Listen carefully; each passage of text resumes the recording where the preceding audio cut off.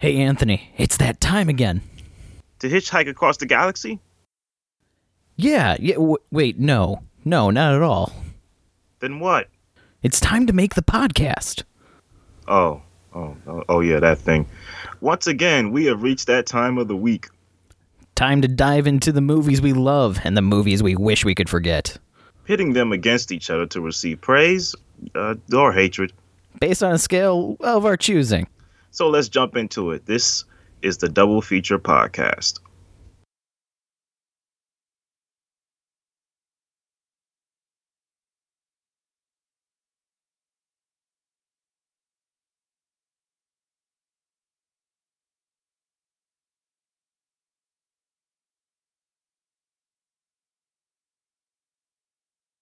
Hey everybody, welcome to a new episode of Double Feature Versus. I am Anthony. I am Brad. Yeah, that guy over there, he's Brad. And today, we're still continuing our Season of Love group of episodes here. So today I figured I made a suggestion that for this week we would do two classic black love films. So today we got 1997's Love Jones versus 2000's Love and Basketball. Yes, and I know it's not typically what we do, but I think for the ease of our listeners, we should probably do this one in chronological order. I thought about it. I guess it's the best thing to do. Yeah, it's probably better for this one. Especially being that one kind of made the way for the other one. Right. All right. Let me start this off here. So we got 1997 Theodore Witcher's Love Jones, his directorial debut and his only film, which shocks me because this is such a great debut. But let me give you a little backstory. So Love Jones, this is a film about a woman who's a photographer. She's played by Nia Long. She's recovering from a nasty breakup with her fiance. And a man who is an aspiring writer who meets Nia Long's character. Let me get their names real quick because I think her name was Nina. Her name's Nina. His name is Darius. Yep. They meet at a poetry event, and the relationship starts out kind of like them, kind of just hooking up. Not necessarily friends with benefits, but something between friends with benefits and a relationship. They're kind of both a little. They're both a little hesitant to go towards the full commitment. So the movie kind of goes from there, but I wanted to give some background to this. So this was kind of a big deal when it came out, which is why it's such a cult favorite as a love film. Back then, if you had a romantic film with a predominantly black cast, there always had to be some other factor to it, whether it's drug dealing, gangsters, some kind of violence. And, it was really an urban film, but urban to like a negative stereotype type of way. I mean, even some of those films are good when you think about it, but some of them were like kind of limiting. And there weren't a lot of films that were just normal black people just falling in love. Right. So, the fact that the leads are black is not at all, made as a major part of the story. Absolutely not. You could change them out for anybody and the story would still work. Yeah, and back then that was kind of like not a usual thing to see with like with a film with a predominantly black cast. Like all the romantic films had like predominantly white actors in them.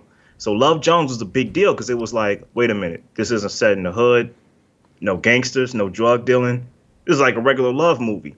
Yeah, and like, the two people even have like one's a poet and the other is a photographer. It's like this is the classic Hallmark movie like lineup here. Yeah, definitely. So that's the background behind this movie and why this is such a big deal and why it kind of gave way to the next film we'll talk about. But so basically Darius, he's a poet, falls in love with Nina, who's a photographer. There's some nice, sexual tete-a-tete between the two of them. There's a nice first date they have where dude, I love Darius's friends. They were just like the perfect group of like those crazy friends you have, but you love them and they always rag on each other. Oh yeah, the relationship between them is just fantastic. How they're constantly, Even when they have like the moments where they're just sitting alone with each other and they're just talking, and it's like, I think this one could be the one, man. You think the one? Ah, I got you, didn't I? You actually thought I believed in that shit for a minute, didn't you? Right, and that's another thing too. Like the whole thing that's a theme of this film, which is like being afraid of commitment. So there's a charming moment where at the end of their first date, it's that thing where every guy does, where it's like, am I gonna get lucky tonight, or is the woman gonna say, look, it's the first date, and then I gotta respectfully back off? So they get to that point, and he tries to move in a little bit. She's like, look, it's the first date. Let's take this slow. So I like when he walks back to his bike and then he turns around like, can we just go upstairs to talk? And then they both start laughing. And then, of course, you cut to the love scene. And it's funny because it happened. But from there, I like where the film, it's not a one note type of film. Like, these two are going to fall in love at some point, and they do. And they do go for a relationship, but not before some complications before, and then there's some complications after. At some point, Nina, she talks with her girlfriend, and she says like, okay, you want to know if this guy really loves you? Your fiance's back in your life now, trying to get you back. Tell him that you're gonna move to, I think it was New York with her fiance. No, and, tell him how you're going back to New York to meet up with your fiance. Right. Because she was going away for a weekend, and just tell him, and it's going to be with my fiance, just to see what his reaction is. If he gets mad, he's the one. If he says, hey, do you? He's not the one. So, as, like they have the conversation, Darius, we know he's hurting inside, but he plays it cool like, hey, that's your ex-fiance. If you want to go meet with him, we've just been, kicking it this whole time. We're not really a couple, so just go ahead. So she goes, and she kind of gets back with her fiance. Meanwhile, Darius meets a woman, and kind of goes out with her. But we don't really see him much going out with her because we know that she's the rebound, just like her ex-fiance is the rebound to Darius. Mm-hmm. Long story short, the thing with her fiance, it doesn't work out. So she moves back. She goes back to Chicago, and Darius, the thing with his, no. So this is where things get interesting because, doesn't she find out that Darius is dating somebody or was? Didn't Darius show up in New York or am I mistaken there? I think that was towards the end. Okay, but, okay. So, yeah, she goes, she sees at the bookstore where he's talking with somebody. Right. She sees him there, and she goes on a date with Darius's friend, Hollywood, played by Bill Bellamy. And, Hollywood's kind of a clown. He's the comedic effect of the movie, and as a friend, what he's kind of doing is shitty because he's going out with his friend's ex-girl. But we also see another side to Hollywood. We see how he kind of could have chemistry with Nina. Mm-hmm. It doesn't go anywhere. It's suffice to say.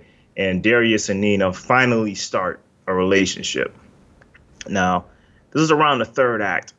And around this time, we have a pretty interesting side story with Darius's friend Savan, whose wife and kid, whose wife just took his kid out of the house because they had an argument. So and he's the main poster child for all of his boys as hey, I got it. I got the wife I love. I believe in love. But now things aren't going right in his marriage, and he's going out with a colleague at his job. So, it makes the thing of is love really dead? It introduces that question at some point in the film. But so we deal with Darius and Nina in a full-fledged relationship. But we also deal with the ups and downs of that. It starts off great, but then we start to have some pitfalls where they start to argue. Nina says, you have a number of a woman you used to date on the wall. Are you really over her? What is this that we're doing here? And this is where we kind of come to the final act where Nina says, look, I got a job. Well, no, Nina's friend calls Darius after they break up and says, listen, she's about to get on the train to, I think it was New York, something like that. It was either New York. You got to back up a minute, because before this, they do break up. And right. it's because they can't. Well, Nina can't trust Darius with the whole phone number on the blackboard and everything. Having contact with that girl, still getting phone calls at 3 a.m. that he can't explain. She doesn't trust whatever's going on with him. Right. Yeah. So at this point, it's pretty much the final act where, her girlfriend calls him up like, listen, she's about to go on a train to get this, to follow up on this new job she got with Vibe magazine. Like, you should get on that train with her and stop her. If not stop her, then try to tell her, that, hey, I love you. He doesn't make it in time. The train goes off, which, I kind of this is my first time watching this movie. Oh, okay. And like, it's such a classic. I'm kind of like ashamed that I never saw it before, but he doesn't make it. And yeah, it kind of went against the trope of making it just in time, and it's like, okay, there's another 5 minutes to this movie, isn't there? Right. So I like how the film goes full circle, because this started with him writing doing an impromptu poem to her at the poetry event, like after he first met her. And it goes full circle where she's at the event and she recites a poem about him. And this is about a year after she had left. A year after she left. A year after she left, she came back. And so in the end, they do reconcile and they do get back together in the rain. Another love trope. I noticed how it rained on her, but it didn't rain on him. Did you notice that? I didn't notice that. No. When she was about to catch the cab, and he first ran out and said, "Hey, wait! It wasn't raining on him, but it was raining on her." I didn't catch that. I'm gonna have to go back and check that now, because that's like one of those movie mistakes that. Right. I guess I didn't even think of it. Right. So they reconcile, and the end. I gotta say, man, for a movie that's made in 1997, and I'm watching it for the first time today, it's a pretty good love story, man. It's a pretty good movie. Yeah, I have to agree. This is actually a really good love story. Very rarely do I watch a movie and go, okay, that was a good love story. It typically feels like very forced. It feels, the movie is taking place because it's a love story. And this one, it felt pretty natural. It went through the different phases of the relationship. We got to see the hard times. We got to see the good times. And we got to understand what these two people cared about each other for. It also helps that we got to see them apart from each other with their friends and talking about the relationship and seeing how their friends view relationships, kind of getting an eye on how they view relationships. So we get to know why they're making the moves they are. Yeah, definitely. I love the chemistry between Nia Long and Larenz Tate. Like, these are two actors that, you could tell they have chemistry on stage, and their characters are likable and relatable. Darius is a guy that plays it cool, but he knows at any point something could go wrong. This Nina like woman could not like him. She could be like, get away from me, man. Nina, you feel for her. She wants to bounce back from her, no good ex-fiance, but you can tell she really wants love. Right. And I love the one scene where I'm like, because I liked where it was going, because I was like, man, you can't do this in these films nowadays. But I like when they're in the record store and Nina kind of walks away, and Darius is like telling his friend, like, listen, I need to know her address. I need to get in touch with her. And then he just shows up at her place, and she's like, how did you get to my apartment? Oh, I kind of asked my friend what your address was on the check you wrote.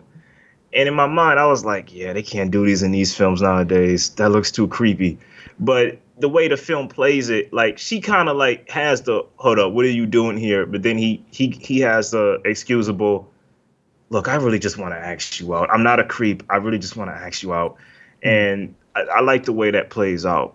Yeah, it is a little creepy, but like even in modern day movies, we get the same thing. It's just slightly different where they're like pulling up the phone book to look up where they lived, or Right. they're pulling it up online, or they're asking a friend or something like that. So it's creepy how he got her address and then just appeared, but that's a trope in a lot of romance movies. So Yeah. it's hard to fault this one for doing it, but yeah, it doesn't make it any less creepy for him to just be like, yeah, I sniped your address off that check you wrote at the record store. Right, definitely.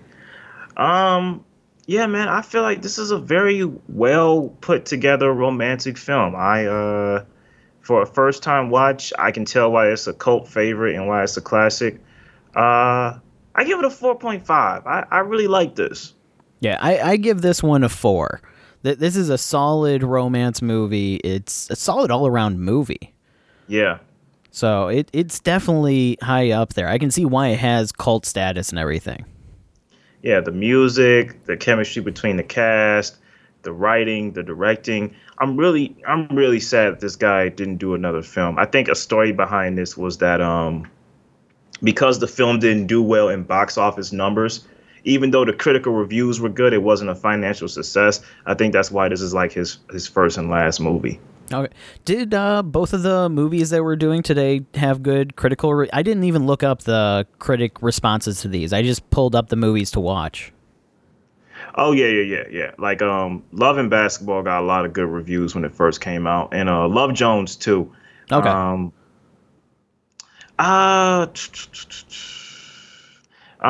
and Basketball didn't. Love and Basketball like more than broke even. Like it made more than what its budget was. So it did make some money in theaters as opposed to Love Jones. Oh, was this a box office loss? Love Jones? Yeah. Was it a box office loss? Let me see here. No, not really. No, not really. It didn't it wasn't a financial success. Oh, okay. I think it made more than its budget, but it wasn't like considered a success. Okay. So it basically broke even and everybody on board, you know. Yeah. Okay, I get it. Because, yeah, the fact that this is the only thing, you know, directed, was this the only movie that he wrote as well, or did he go on to write other movies, just not direct them? I think this is the only movie he might have wrote and directed. Let me, I'll check on that and I'll get back with you on that. But yeah, I think this is the only one. That's a shame, because this movie is... This is a shame. This was a really well done movie, especially for like 1997, with everything it was going up against at the time and trying to break the stereotypes of, you know, this kind of movie and everything. Right. This is a really good one. Yeah, he's written other films, but this is the only one he's wrote and directed. Oh, okay, so he went on to write other stuff. Okay, at the very least, he went on to write other movies. Yeah, definitely. So. Yep. All right, man. So I'll let you take the runs on the next film. Okay, so the next film we have here is called Love and Basketball, following two people, a girl named Monica and a boy named Quincy, going through their life. So at the beginning, we see them as kids. Their families are neighbors. So I think it's Monica is just moving into the neighborhood at the beginning. Yeah. So the two kind of meet that way. They kind of form a little bit of a bond because of playing basketball and everything. They have the cute little, you know, hey, you should be my girlfriend. What does that mean? It means that we kiss and then eventually we'll get married, and, you know, so they have that, and they break up like minutes after because they're kids, obviously. Right, they got in a fight about something. I can't remember what the fight was about, but they got in a fight about something. He was trying to say like, okay, you ride on my bike now. She's like, no, that's right, yeah. Yeah, this speaks to her character and their relationship. She's like, no, I want to ride my own bike. He was like, you're my girl, so you ride on my bike. I don't have to do what you say. Then they just start like fighting and tussling on the ground. But I like that, you know, Monica And mind y'all, they're like kids when this opening scene that Brad's talking about is happening. But Monica is a tomboy. Yes. She loves basketball. And Quincy, he's the kind of classic boy that's like, girls can't do that. Girls can't play basketball. And you forgot the one scene where I think he gets mad that she keeps winning more points on him. So at one point he pushes her and she falls in the grass and gets a cut on her face. Which we see on her face the entire movie because like she had that scar for a long time. But it kind of like is a scar that's like a symbol of their relationship a little bit.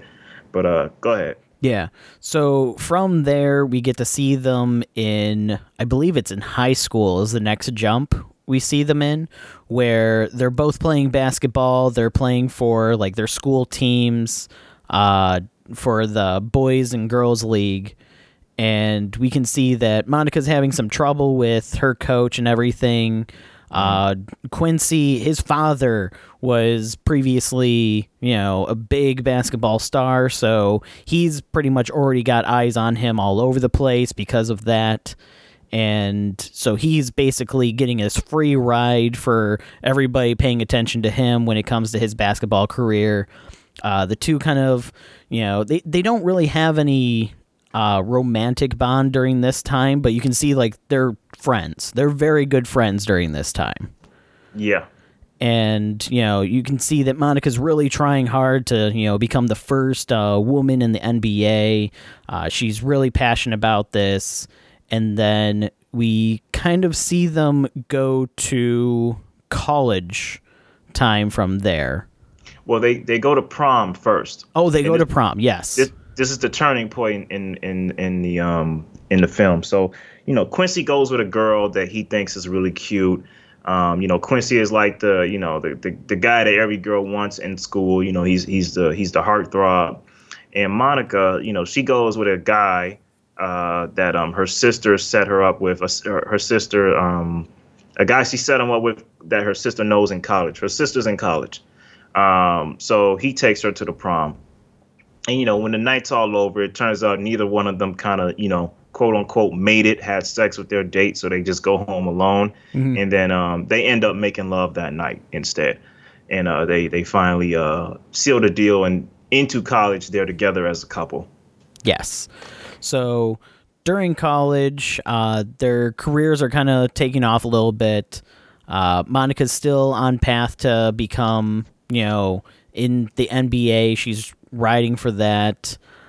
Quincy basically is just having everybody ask him what team you're going to finally join, where are you going to go, what are you going to do, are you going to follow in your father's footsteps, what's going to happen, and a lot of weight on his back. Yeah, a lot of weight on his shoulders, and the news that his father has been cheating on his mom comes out due to the fact that he is now somebody's new baby daddy, so that news comes out. He denies it to Quincy, which Quincy takes at face value until he's given proof that, yes, he was cheating. This is something that was real. And it starts throwing his entire life perspective into question about, what to believe anymore. Because his father lied to his face, straight-faced, didn't budge or anything like that. He's got all this pressure about what he's going to do with his career and his life and everything. And, his father's telling him to finish through college and all this stuff. And he doesn't know what to do anymore. He needs Monica, and Monica is unable to kind of do anything for him because she's focused on her career and everything. So she's so focused on her career that she completely she doesn't ignore him, but she doesn't stand by his side to give him support. She's got things going on too. Right. She's trying to make it as a basketball player, So she's got a lot going on. I feel like that point in the film, you're not wrong with either side you take, whether you take Quincy's side or her side. Neither side is really wrong. Right. They both just have lives, and they're at this weird crossroads where their lives are going in different directions. Mm-hmm. So they're not wrong to go for their lives and everything like that. There's nothing wrong with that, but they're just put at this point where this one night basically seals it, where Monica knows exactly what she wants and she's trying to go for that, and Quincy's now at a point where he doesn't know what to do with his life and he needs support and everything, and she's not there for it. Yeah. This is where we kind of lead to like the first kind of like real breakup. Quincy, he kind of like prances around this woman that's always chasing him and always trying to get with him. And at one point, she's like in his dorm room. No. Monica shows up to his dorm room or whatever to say hey to him or whatever. And the other girl shows up to the door. And he's like, oh, we're about to go get something to eat. You want to come? And, it's kind of disrespectful to her because she's his girlfriend. Mm-hmm. So she kind of like storms off. And, of course, he was just doing it to make her jealous, to get back at her for not supporting him, through his parents' breakup. But this leads to a split with them. It doesn't work out, pretty much to say. It moves on with Quincy, making the decision to drop out of college to just go straight to the league, something his father doesn't want him to do. Right. And this ends up going to, I want to say, the third quarter of the film. Like, dude, one thing, we could talk about it after, but I love how this film is split up into 4 acts. There's first quarter, second quarter, third quarter, which if you know basketball, those are the quarters. And each moment is eclipsed by a Magic Johnson moment, because Monica's character loves Magic Johnson so much. That's like her favorite basketball player. And like, you start off with Magic Johnson having this big win, leaving the league. And then the fourth quarter, he's at the game of, we'll talk about it later. But I love how this film is split up. Right. Yeah, it definitely makes it a lot easier to kind of like follow what's going on. Yeah. Because they even gives you like little clips of telling you what year it is. I can't remember what years these take place in, but the fact you can do like, here's them as kids, here's them in high school, here's college, and then the last part here is their adult lives. So Monica is now on a women's basketball team. She is in Spain, I believe. Barcelona. Yeah, Barcelona. And she's hit a good point in her career. She has what she wants, but she's not exactly happy with everything. She feels alone because she doesn't have friends in Spain. She doesn't have friends around her. It becomes more apparent when one of the people that used to play basketball with her in college or high school, I can't remember which. It was college. It was college? Yeah. Ends up being on a competing team that is traveling and is there. So she gets to reconnect with them. She has her moment where she has her trophy and everything is, being cocky as usual, which is her personality. And kind of talking about how she doesn't know if this is really what she wants and everything. And she decides to go back home to, visit family and kind of recollect her thoughts, see what she really wants to do. And during this time, she finds out that Quincy's in the hospital due to a knee injury.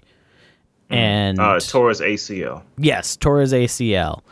And so she goes to visit him and everything like that, and that's where she finds out that he is now engaged to this other woman, and, their wedding is in, like, 2 weeks or something.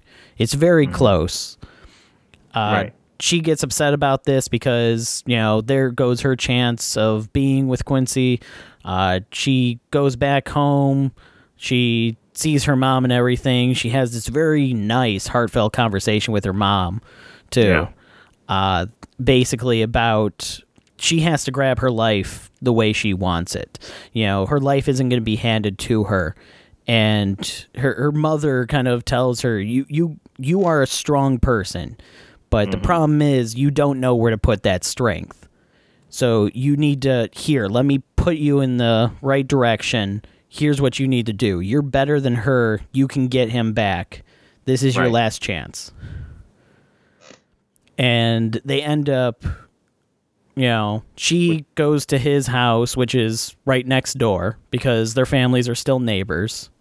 Yeah, he's staying with his mom because I think I think he was helping his mom move or something, or No, he either was she was moving stuff out of his room because you see right, that in one of the things where she looks out her window, which faces his bedroom, and he's right, like tearing down stuff and everything like that, and packing stuff away. And so he's staying there while he's finalizing moving out.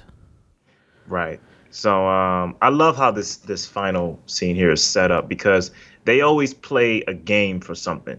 Like in college, it was like, hey, I win this game, you take off all your clothes, or you win, I take off all my clothes. I like how this one, she's like, okay, let's play a game. I win, you don't marry that girl, and we fall in love like it was always meant to be. You win, you go off and marry her, and I'll leave it alone. And And I'll I'll get you a gift for the wedding. get you a gift for the wedding. Yeah. And I like how in the beginning, she's scoring, and he has this torn ACL, and she's like, she's pushing him like, I know you can. Where's the D? Like like she always says it. Where's the defense? Where's the D?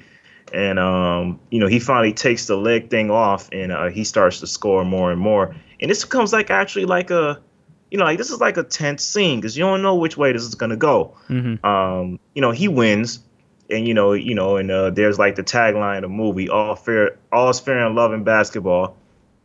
And then he decides that he actually does want to stay with her. Yeah, And he says, yeah. you know what, let's go double or nothing. And Yeah. that's his way of saying, Such a cute line. right. Let's go double. It is cute. Right. And we end with seeing, they have a kid together. Monica is playing, and you see Quincy and their daughter, And cheering.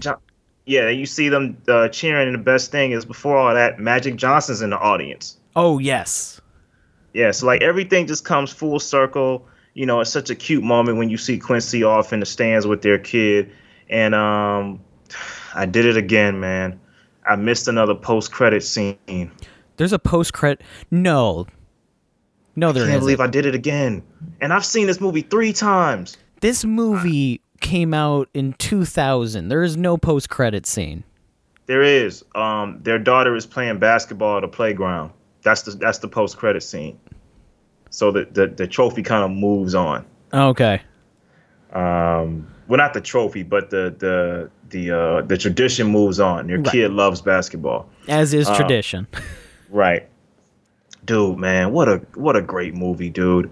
I think everything about this movie is just on point, man. From the writing, the directing, the characters. I like Monica and Quincy because they're the perfect kind of complex couple for a romantic film. Mm-hmm. Like you can kind of put this on like a When Harry Met Sally kind of level because Harry and Sally are so different. You know what I'm saying? Right. They have clashing personalities that come together over a single passion. The basketball. Yeah. Which is genius. And I love that they both have conflicting thoughts about their parents who are kind of like either a hero in their lives or an adversary. Like Quincy's father is a hero in his life. Monica's mother is just so opposite of what she wants to be. You know what I mean? Yeah. And I love how in the beginning of the film, you kind of get glimpses of this that they see as kids. Like, Quincy's dad, when Quincy's a young kid, he tells his wife, hey, I got to go do this or something like that. She says, you just did a whole basketball season. You still got to go out. And he's like, don't start with me, woman. I got to make ends meet. You kind of get a glimpse that he's off cheating. He's off having a whole nother life. And with Monica's mom, the dad comes home, who's a good husband, runs a bank, nice guy. He says, she's tired because she's been moving everything and all that. He comes up to his wife like, hey, could you iron my shirts real quick? And Monica sees that her mom is tired, and she's like, yes, dear, of course. And she's kind of put off by that submissiveness, like, oh, is that what being a woman is? Yeah. Yeah, and it's kind of strange because at the beginning you can see how they both look up to their, she looks up to her mom as a good figure. He looks up to his dad, but in the middle of the movie you can tell when it kind of switches and they aim to be the opposite of that person. I don't think she looked up to her mom at all. because In the beginning, you can kind of see it, like during the prom scene and everything like that, when she's getting ready for prom. oh well, that's a cute moment. Yeah, I think she Right. liked. Yeah, I think she liked that her mom called her beautiful. Mhm. Well, I guess you might be right. You might be right, but it all comes to a head, like you said, in like the third act, where you know, Quincy's vision of his father is just totally torn down in his eyes, and his dad is like, "Listen, man, you want to go to the league so bad, which I'm trying to pull you back from so you can get your education. There's going to be moments where you're going to be away from your wife or whoever you're with, and there's going to be, women that get past security, even get to your own room on your hotel floor, and then what are you going to do? How are you going to resist the temptation?" Yeah. And of course, anyone can resist temptation, but he was telling him like, "Listen, man, I'm not perfect. Mhm. You think I wanted to cheat on your mom? I'm not a perfect guy." And I like how he says, this because this is a perfect full circle for them. Quincy says, "I'm dropping out of college to go to the league. I can't let you do this. Oh, I thought can't was not supposed to be in a man's vocabulary." And I Yeah. love how it's the perfect shutdown. Like, damn, you got me on that one, son. And he kind of just like, walks out. He leaves, Yeah. And with Monica, I like how she confronts her mother in the end when she's mad that Quincy's getting married, and she's like, I've seen how you are with dad, and you're just like, you're just too submissive.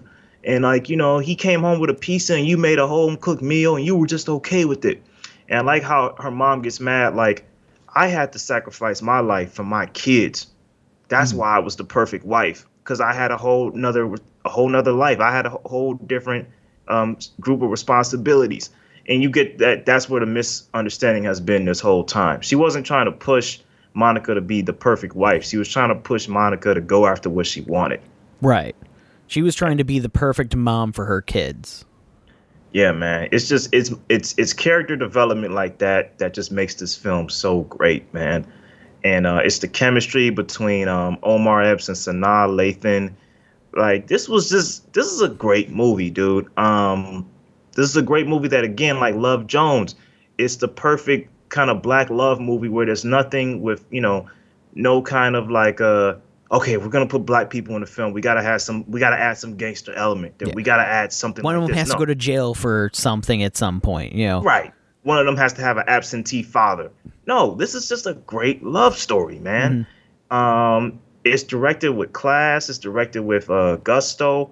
And I like how they do go, like, this film, I really think Monica is the star, because you would think Quincy would be the star because he's basically a shoo-in to make it to the league. But Monica is the person you really follow and that surprises you. Like, when Quincy tears his ACL, it's a shock because you expect him to be like the next LeBron or something. Like, you know what I mean? The next, who's my man that can shoot 3-pointers from the parking lot? What's his name? Steph Curry. You respect him to be the next him. Right. But he's the one that kind of has to take a step back, and Monica's the one that's like pushing harder and harder to get to where she is. And it's like, it's a tough hill that she has to climb, but she makes it. Right. You see both sides of it. You see the kid of the pro basketball player that, basically has the red carpet laid out for him from the get-go. And you have the person that had to work their way up and everything. Yep, definitely. Yeah, man, I love this movie. 5 out of 5 to me. I just think it's a perfect film. Okay. I give this one a 4.5. And the one thing that holds this one back for me is as soon as the last scene with them kind of doing that basketball game to, figure out their love and everything like that, you go, oh, that was a cute moment. He literally is going to now go to his soon-to-be wife and go, hey, sorry, babe, but you know how I told you about that girl that left 4 years ago I haven't talked to at all and just appeared yesterday? Yeah, we're getting back together, so wedding's off. Have fun with the rest of your life. Here's your ring back. And I guess that's it. Long. She kind of screamed gold digger vibes, though. Like, can you really feel bad? I Well, mean, cause like even her mom kind of hinted at like, oh, he's marrying her. Oh, okay. Like in the way she showed off the ring, like, come on, man. but at the same time, we don't see them together at all. We don't know how their Fair enough. relationship is. And of course, the mom is going to say, "Oh yeah, you're better than her, honey. Don't worry about it." What mom is going to go, "Oh man, yeah, you can't beat that. You lost. I'm sorry. You need to find some new love interest because It's over for you." that's over." Have you tried, going to the homeless shelter? I'm sure you can find a nice boy there. I'm somewhere in your league. Right, right. So even with those arguments, it's like, no, it doesn't.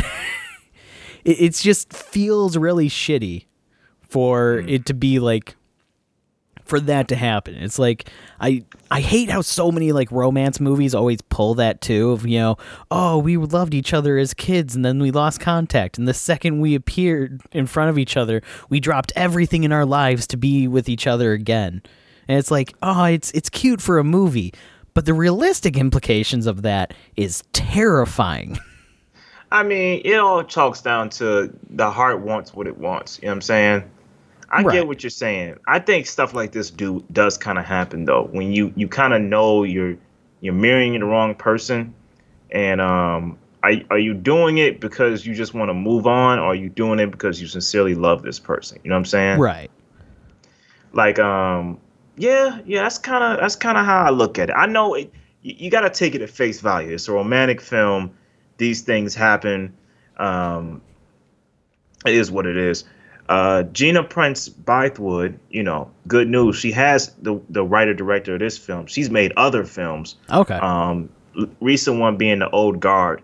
Have you seen that one yet with Charlize Theron? I have not. Yeah, I heard that one's good, but that's like the latest one she's done. Both of these films just got Criterion releases, believe it or not. I knew Love and Basketball did. I didn't know that Love Jones got a Criterion release. Yeah, I think it like got announced not too long ago that it was getting one, Okay. which I thought was very good. I was like, oh man, that's Right. awesome. It's always nice to see like good movies get that Criterion collection because it's like, oh, that means it's going to boost up, especially something, from 2000s, 1997. It's going to boost up like how many people are going to check it out because people will watch Criterion collection films. They will. Dude, Uncut Gems got a Criterion release. Parasite got a Criterion release. And it's just it's the highest quality. It's one of the highest qualities you can get, on whatever It's the medium you biggest get it on. praise that you can get that isn't an award. Yeah, maybe. Yeah, I think it's the biggest praise you can get as a movie. Yeah, because it like- also guarantees that it's going to get that. Does Criterion do 4K releases yet, or are they still They just just on started Blu-ray? doing it. They Okay. just started doing them. Because it does give people a way to watch these movies in like a new, format. Look, man, I'll say this, and I stand by this. Armageddon deserves its Criterion Collection release. It deserves it to me. Yeah. And I love how they have two separate commentaries. There's the commentary from the cast and crew, and then there's the commentary from people who actually worked for NASA, just grilling the film like, yeah, that would never happen. I don't know what this scene is about. This would never happen in real life. What is that guy doing? Like stuff like that. But that's great for the film. You know what I'm saying? Because it gives a different look. I mean, it gives a different opinion of it. Yeah, I love when they have multiple commentary tracks on movies. Well, I love it and hate it at the same time. I love it because it gives you like more content and stuff to like listen to behind the scenes and kind of give you a different perspective on the movie. I hate it because then it ends up like I'm watching the same movie like 3 times over in the span of a week just so I could watch the commentary tracks on top of an already good movie. I don't know which one it was, but I remember hearing a joke that Dodgeball had like a commentary that was for the movie, and then like a fake argument breaks out in the recording studio, and then they just put on a commentary track from another movie. Oh, I never knew. I'm going to have to look that up because that is great. That totally feels like something they would have done for that movie too. Yeah, definitely. All right, so I guess we're in agreement here. In the old versus, Love and Basketball wins. Yeah, Love and Basketball over Love Jones. Both two very great romantic, movies. But yeah, Love and Basketball wins out by just a hair. Okay, cool. So, what you been watching lately, man? Nothing else. It's this has been a busy week, so I haven't had a chance to really watch too much else aside from these two movies. Oh, okay. Um, okay. Well, let me make a recommendation to you. I recently, I don't catch up on British TV as much as I should. I know I was watching Idris Elba's show Luther for a while, and I liked it. I think I started Benedict Cumberbatch's Sherlock, but I never finished it. Oh, Sherlock is such a good one. Yeah, I know. I hear. But I recently watched a made-for-TV British film that was really good. It had Stephen Graham. You know him if you. He was the detective in Venom 2. Okay, yeah, I know who Stephen Graham is. Yeah, so it had him and it had Jodie Comer from Killing Eve and The Last Duel. You know who she is, right? Oh yeah. Okay, so it was both of them. And it was a film that was centered at around the start of the COVID-19 crisis in Liverpool. So Jodie Comer joins this care facility for people who basically need assistance, whether it be old people, people who have dementia, things of that nature. Stephen Graham is a man who has early onset dementia. So the COVID-19 pandemic hits. And it basically shows her like working with a skeleton crew at the care facility, dealing with all the patients, including Stephen Graham's character, while all this is going on. And yeah, man, just great, powerful movie, dude. The movie, I'm sorry, I didn't even give you the title. The movie is called Help. Really good. Okay. Yeah, I'd recommend it, man. I give it a solid 4. Like for a made-for-TV movie, well, British TV is almost always good, but I liked it, dude. For a made-for-TV movie, it was pretty good. Yeah, I love a lot of British TV shows. I can probably say I watch more British game shows than I do like American TV shows at this point. Really? Oh yeah. Well, Which they ones? have Would I Lie to You, where basically they have comedians come up and tell crazy stories, and sometimes it's a true story, sometimes it's a lie, and it's up to like the other team to determine, is it a true story or is it a lie made up for the show? Mm-hmm. And some of these comedians have such great you'll have like TV personalities on, they'll tell insane stories and stuff like, I ended up accidentally buying a horse instead of renting one for a day. And you had to determine, is it true or is it a lie? And then they had to like answer questions, and it's a great show. Watch clips of it on YouTube. There's the Big Fat Quiz of the Year, which is just a giant quiz show about everything that happened in the year. Comedians come on and basically I never heard of these. Lambast the year. I'll say this. I'll go ahead. Another one last one though. There's so many. I could go on for a whole podcast about British shows and everything. Is Taskmaster, where basically people are given stupid tasks to do, and the goal is to either finish it the fastest, finish it like the best way, to come up with the best way of doing it. Mm-hmm. Or doing it in a way that nobody could expect. Right. You have like, they'll walk into a room and they'll have to read off a card, and you have 2 minutes to eat this entire watermelon. There's just a whole watermelon on the table next to them, and the timer starts then as soon as they read the task, and it's 2 minutes to eat as much of the watermelon as they can.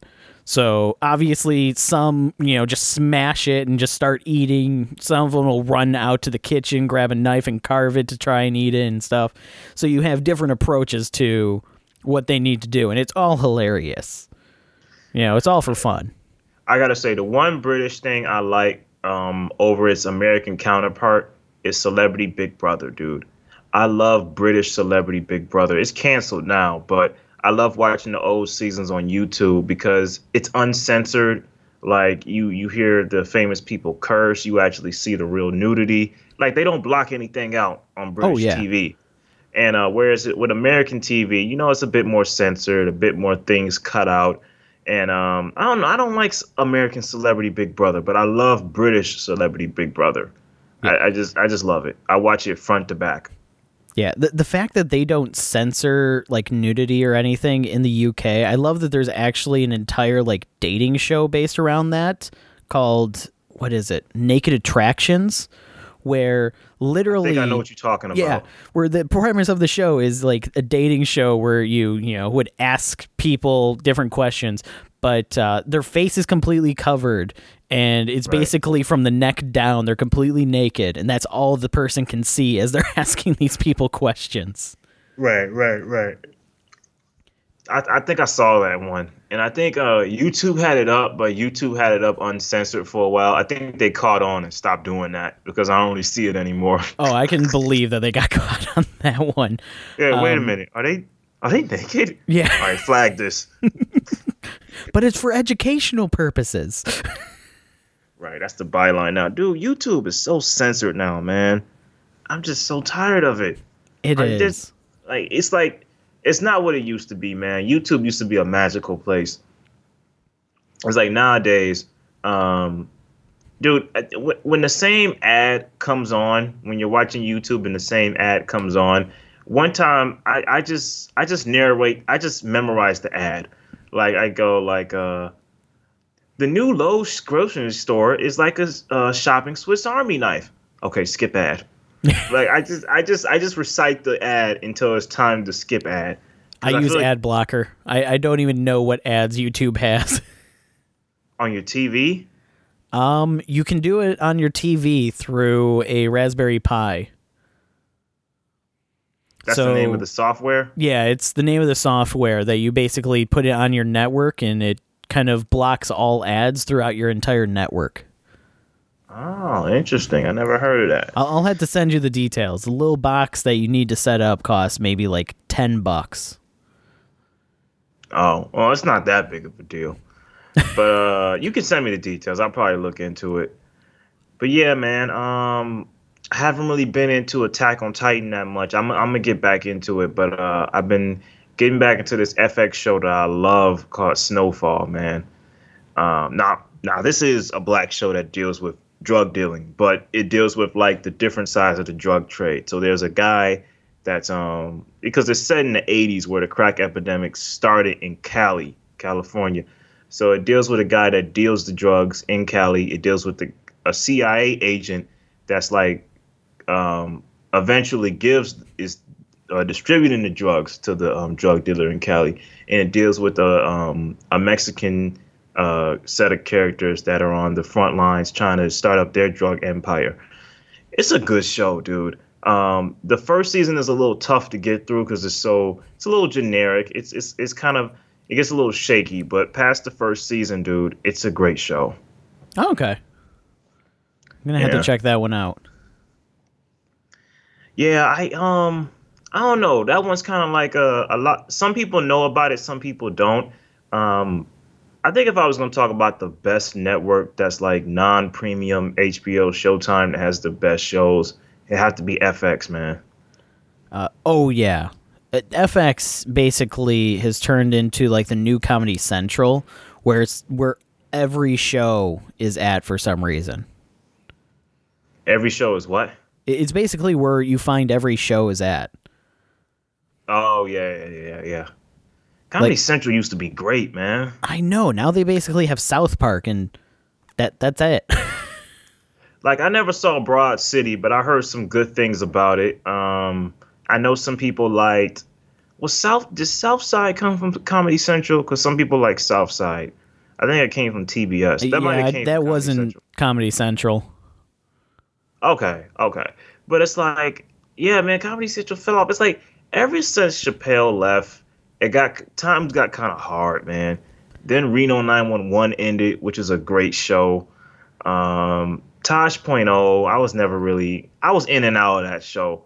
Tosh.0 I thought was good, but that's because Daniel Tosh, I find him just to be a great comedian already. Like, I already liked his stand-up and everything before he got a show. Okay, that's fair. Yeah, I was kind of in and out of Tosh Point oh. Review I heard was pretty good, but I never watched it. The roast got kind of less funny to me. Like, I think one of the best roasts of all time is either between Flavor Flav, Charlie Sheen, and what was another great one? Bob Saget. Yeah, Bob Saget was good too. I think Bob Saget's my favorite personally. Okay. Yeah, Bob Saget was pretty solid. I like Bob Saget's. Yeah, man, Comedy Central kind of fell off for me. Like, South Park is always great to me, but it's like, that's about all you got now, man. You know what I mean? They lost Futurama after they didn't renew it for another season, which is now getting a Hulu renewal. Futurama's been tossed around so many times, from Fox to Adult Swim to Comedy Central, now Hulu. Like, this show has gotten so many second chances. And it deserves every single one of them. And it always pulls through on them, too. They always hit, like, record numbers with it. It's just, they can't... I don't know if it's always the studio or if it's the writers that kind of go, you got to give us some time. Did you hear my... Dude, how long have you had in between all this downtime? No, I mean, like, when they're doing it concurrently. Oh, gotcha. Because I know that at first it got canceled on Fox because it just wasn't pulling in numbers. Then Adult Swim got in, it started getting DVD sales, and that's when Comedy Central bought it, and they did 4 movies and 2 additional seasons. And those movies were good, man. The movies were fantastic. It kind of got me in the heartstrings with that one where it dealt with time and Leela and Fry, but yeah, that movie got me. Oh yeah, that is one of the few shows that actually has like 4 different finales to it, because each of the time that it ended up getting canceled, they wrote it off as if it was going to be a finale. So and a lot of people are kind of almost upset that it's continuing, because they're like, the last one was so good, and everybody's like, yeah, but they'll write another finale. The show knows how to do that. What do you think of John DiMaggio not coming back?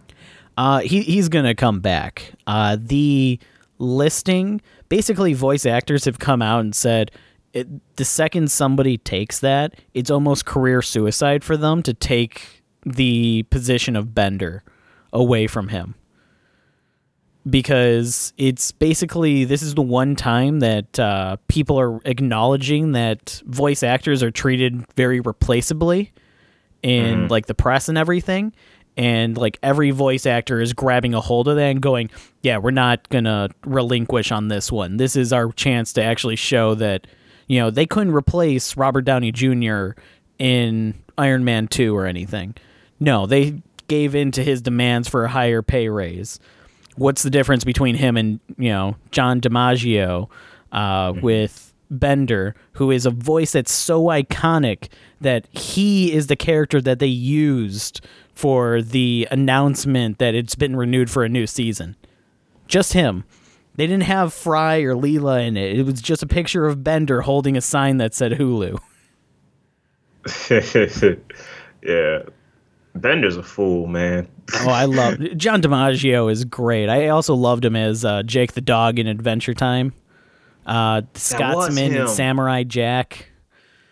He's done some great work. Oh yeah, he's probably one of my favorite voice actors. When you kind of go, who's your favorite characters in these shows, and it's like it always ends up being John DiMaggio in anything that he's in.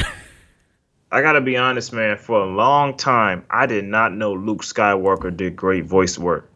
Like, Mark Hamill's Joker is still the Joker I hear when I think of Joker. Like, and I love that Joker, but I never really knew who voiced him until I got older and looked it up. I said, that's Luke Skywalker. Yeah. He does voice work? And, he plays Skip, right? He's Skip on regular show, right? The Abominable Snowman. I think so. He's either Skip or he's the lollipop kid. Guy. No, he's not Pops. Okay. Yeah, he skips. Skips. Yeah, he does great voice work, dude. Oh yeah. Oh, he's absolutely fantastic. Yeah, I love when people realize that that's Luke Skywalker, Mark Hamill, that does a voice for something. Because he also did the voice of the main villain in Avatar, the original animated series on Nickelodeon. Okay. Ozai, I think his name was. Yeah, Was that my Emperor. man's father? Was that Zuko's father? Yeah, that was Zuko's father. That's Okay. voiced by Mark Hamill. Okay. Okay. It's been a while since I watched it. In other news, I heard that Boondocks is not coming back for Yeah, they a fifth season. canceled the final season, and this is because of the death of the John original Witherspoon. creator. No, And no. Aaron McGruder's still alive. oh, is Magruder still alive? Yeah, it was. Well, here's what happened. John Witherspoon died, and Yep. there was controversy where his son, John Witherspoon, plays Granddad, and there was controversy where his son had applied, to play the role of Granddad because he sounds just like his father when he does the voice. Like he sounds just like John Witherspoon. Hmm. And they kind of gave him like a harsh like run around like, okay, yeah, you're a shoo-in, like we let's do some voice acting with you. And he does voice acting on like Adult Swim shows too, like he's a professional voice actor. So they kind of was giving him the run around and stuff like that, and that kind of like blew up and the fans got mad like, dude, he's the guy's son, just take him. And then there was like a lot of development issues, and so they kind of just canceled it. I think it's for the best. I think the show needs to go out on top. Take away the fourth season, which I was didn't gonna have, say go out yeah, on top isn't the word I would use. It went out with a fizzle, but it had a great great first three first seasons. three. Let it go out on top with the first three. The fourth one, it didn't exist. It didn't happen. Yeah. You know. Yeah. So that's news. I mean, I wouldn't say I was like a little too sad about it. I was like, you know what, this is probably for the best. Let that show go out mostly on top. Right. All right, y'all. Well, it's been another great episode of Double Feature Versus. Y'all take care.